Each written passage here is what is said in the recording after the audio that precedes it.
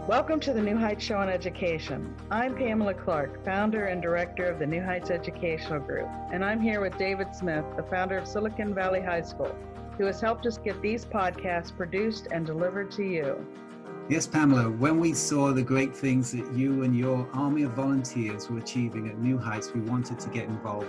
We're happy to work with you to leverage the internet and make quality education accessible and affordable to everyone, everywhere. Thank you, David. We appreciate Silicon Valley High School helping us to get these podcasts out to the hundreds of thousands of listeners from all over the world. So I hope you enjoy the show.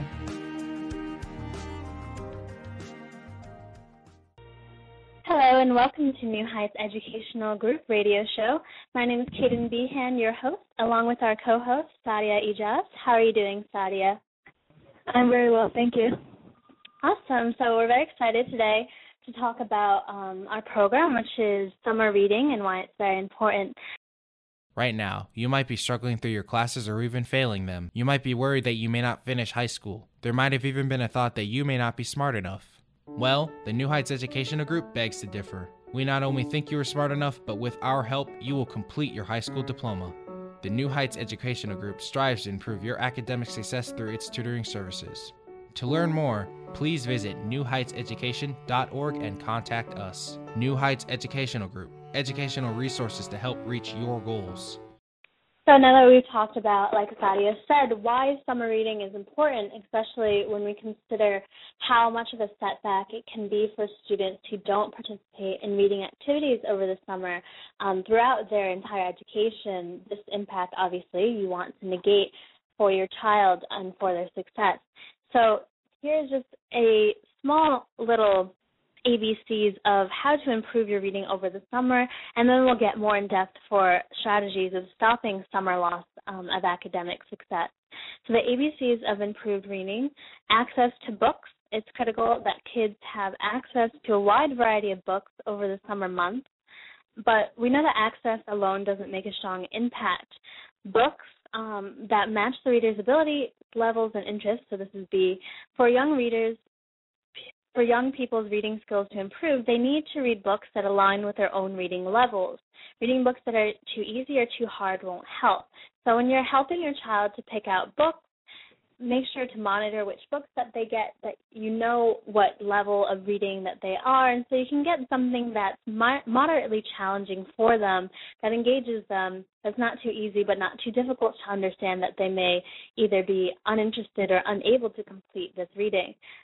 Letter C, comprehension.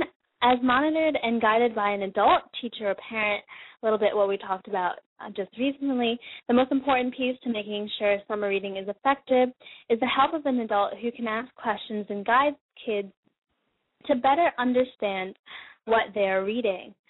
And this information was taken in part from James Kinnan, assistant professor of education at Harvard University. So there's a lot of big shots in a sense, really focusing on this education issue of summer reading. So it kind of gives you a little clue that it is very, very important, and it's important as parents to make sure that your children are participating and actively doing their summer instruction, whether that be reading or assignments over the summer in addition to reading. Also, some strategies for stopping summer loss that have to do more with than just reading, but also going out and looking for activities that help engage your student in academic areas over the summer. One way currently parents, schools, and communities use these three primary ways to stop summer academic loss for children: summer school, summer reading programs offered by public libraries or other community organizations, and the reading of books available in the home. Each approach has value for most students who participate. So for summer school, children from middle-income families appear to rely on school for only a portion of their academic learning. Children in poor families, however, rely primarily on school for academic learning. Summer school programs are one way to combat summer academic loss, but because of cost, they are not widely available. Despite the growth in popularity, summer school programs enroll only about 10% of the nation's school children. Further, most schools begin mandating summer school only after students have fallen behind in the regular school year work. However, I know that in previous radio shows we've talked about different resources online that are free and available for students who are interested or parents who are interested to look up information or classes. One example is on iTunes U. They have many teaching classes from universities. If you're at that level, if your students at that level, they also have instruction classes for lower levels for K-12 learning. So if your child or your family is not able to afford summer school or doesn't necessarily have the means of getting it unless they are actually behind, a lot of schools I know won't offer it unless you're actually failing, you can go online to your Apple account, many people have this, and you can look up different classes and different subjects that you feel your student might be interested in or might be struggling in, or if you just want to prepare for a class that you know your child is going to have in the upcoming years. And just brush up on those skills beforehand would really help improve their academic success once they get to school. Additionally, public library programs to promote summer reading are also very, very useful with eliminating the achievement gap over the summer. While many schools and their libraries are closed for the summer, public libraries provide free and accessible resources for reading and learning. Many public libraries across the nation sponsor summer reading programs for school-aged children.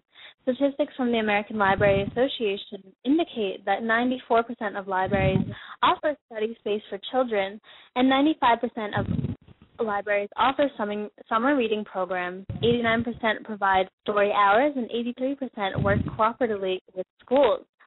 While helpful overall, many poor children are still at a disadvantage. In many instances, public libraries located in poor neighborhoods are the first to close or restrict hours in a budget crunch.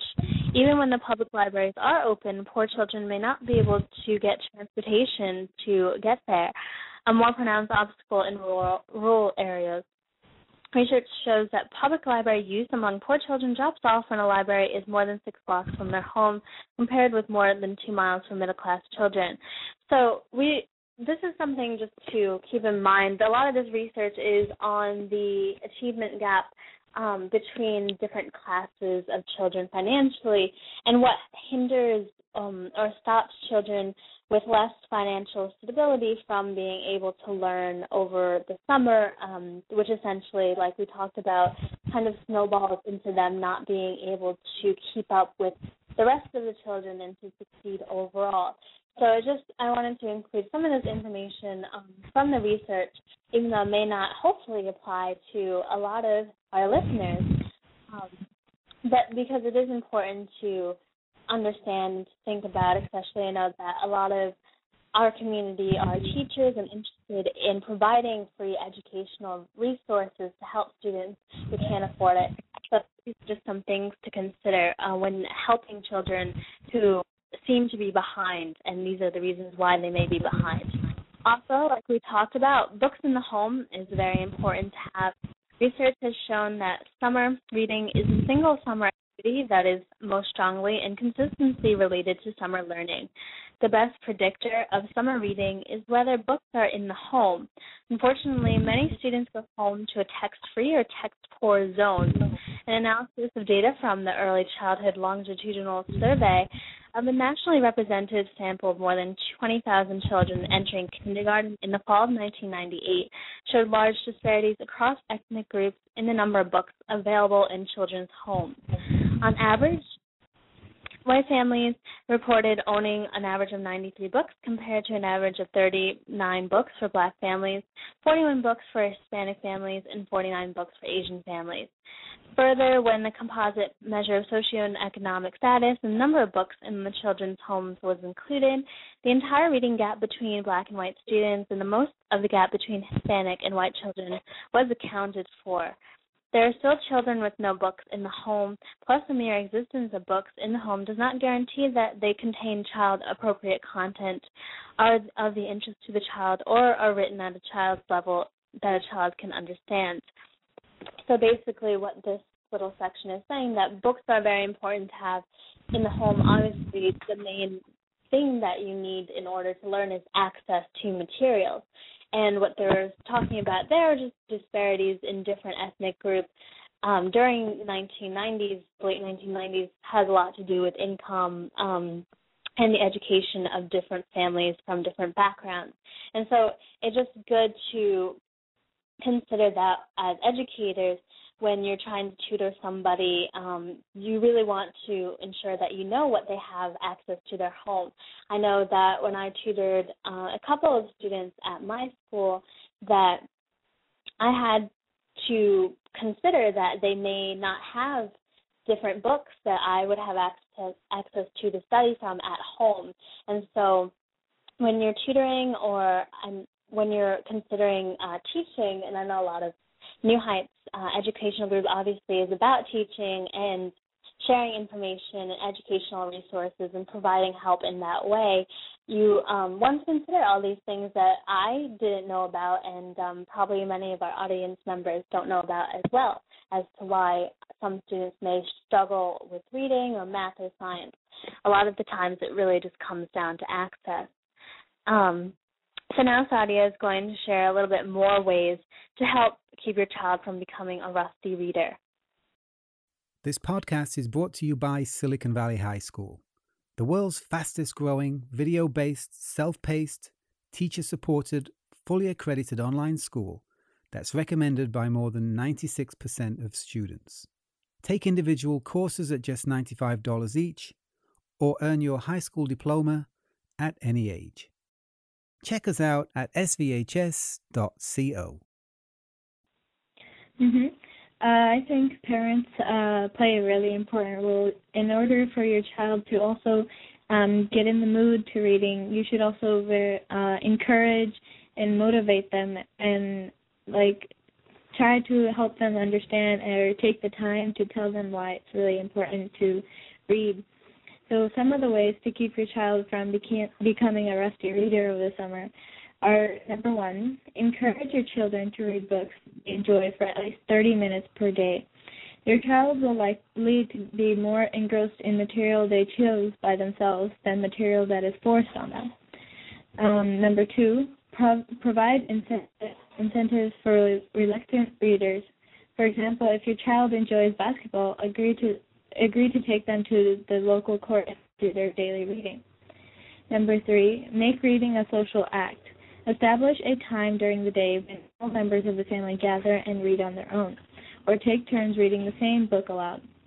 And number four, connect your reading to family outings. If you take your kids to an aquarium, consider reading a book about fish or the ocean with them later that day. The outing can help place the reading into a broader context. And there's still time for kids to pick up a book this summer. Take your children to your local library or bookstore and let them pick out a book they're going to love today. They will be better readers tomorrow for it. So that's there must be many more things that you can do with your children to encourage reading at home, and sometimes asking them for favors to read, even just a brochure. They might be excited that you asked them to do a favor for them. I knew I was. So that really is helpful, to just have them be encouraged to read anything that they like or anything that, is good for them. And it's something that they do like. So. Yeah, I know a lot of times when I was younger, it would be an activity that we did. I think many children probably did this before bedtime. My mom would always read the Chronicles of Narnia. I think that was popular then. That she would always read those different books, and I was always very excited to read them with her. And so definitely, children are excited. I find that not a lot of children are necessarily not excited to read unless they feel pressured or that they feel self-conscious of their ability to read in a school setting. But typically with their parents, I find that children are excited to be read to and to help read and to show off different things that they know how to read. Also, and just another tip for how to help your child with reading and vocabulary, I know that the children that I babysit for sometimes what they do is they have a game night, and it's a vocabulary-esque kind of game. And you have a word, and then you have to match it to the picture, and so it helps their reading comprehension and their vocabulary while at the same time making it fun. And I know that like I said, I'm a tech person, so these free resources that I find on iTunes U or Apple, they're also available in the App Store for iPads. You can find a lot of different good learning tools with flashcards and things like that you can find. Also, I find that for older people, if you want to keep your skills kind of honed in over the summer, one of the great things to do is to teach other students and to tutor other students. I find that it really helps you to remember what you were taught, because I know I have terrible summer loss. I always forget nearly half of the things that I've learned over the course of the school the summer if I don't use it. So I find that tutoring actually really helped me to remember it, because I would have to remember skills and actually teach other people. And on that note, just because I know that New Heights Educational Group is always looking for tutors and teachers, if you're interested in tutoring or teaching over the summer, definitely contact us. You can contact us at our number at 419-786-0247 or our email at newheightseducation@yahoo.com, and we'd definitely love to have you. We're always in need of volunteers for teaching and tutoring, so definitely contact us if you're interested. So that about wraps up our show for today. Next week, I'm not here, but I'm sure Sadia and our other host, Pamela Clark, founder and director of New Heights Educational Group, will be there. And what we're going to talk about is financial tips for young adults. I know that as I'm going to college next year, and a lot of, obviously, seniors from high school who graduated are going to college next year, are going to have to start learning to manage their own funds away from home and to be organized in this way. And it's not only good for them, but it's good for students who are getting into that age range as well, to start learning how to manage money. So next show, which will be July 20th, we're going to talk about different ways of helping your child manage their own money, their own bank accounts, and learn a little bit more about the value of money. I know I definitely learned a lot more about the value of money when I had to start paying for my own things. So it was definitely a process, but it is necessary. So join us for that show next week, and we look forward to having you. Thank you for the audience for listening, and thank you, Sadia, for being here with me today. We hope you enjoyed today's show. Don't forget to rate us and follow us on your podcast player. Check out our show page, radio.newheightseducation.org, for monthly announcements and other happenings.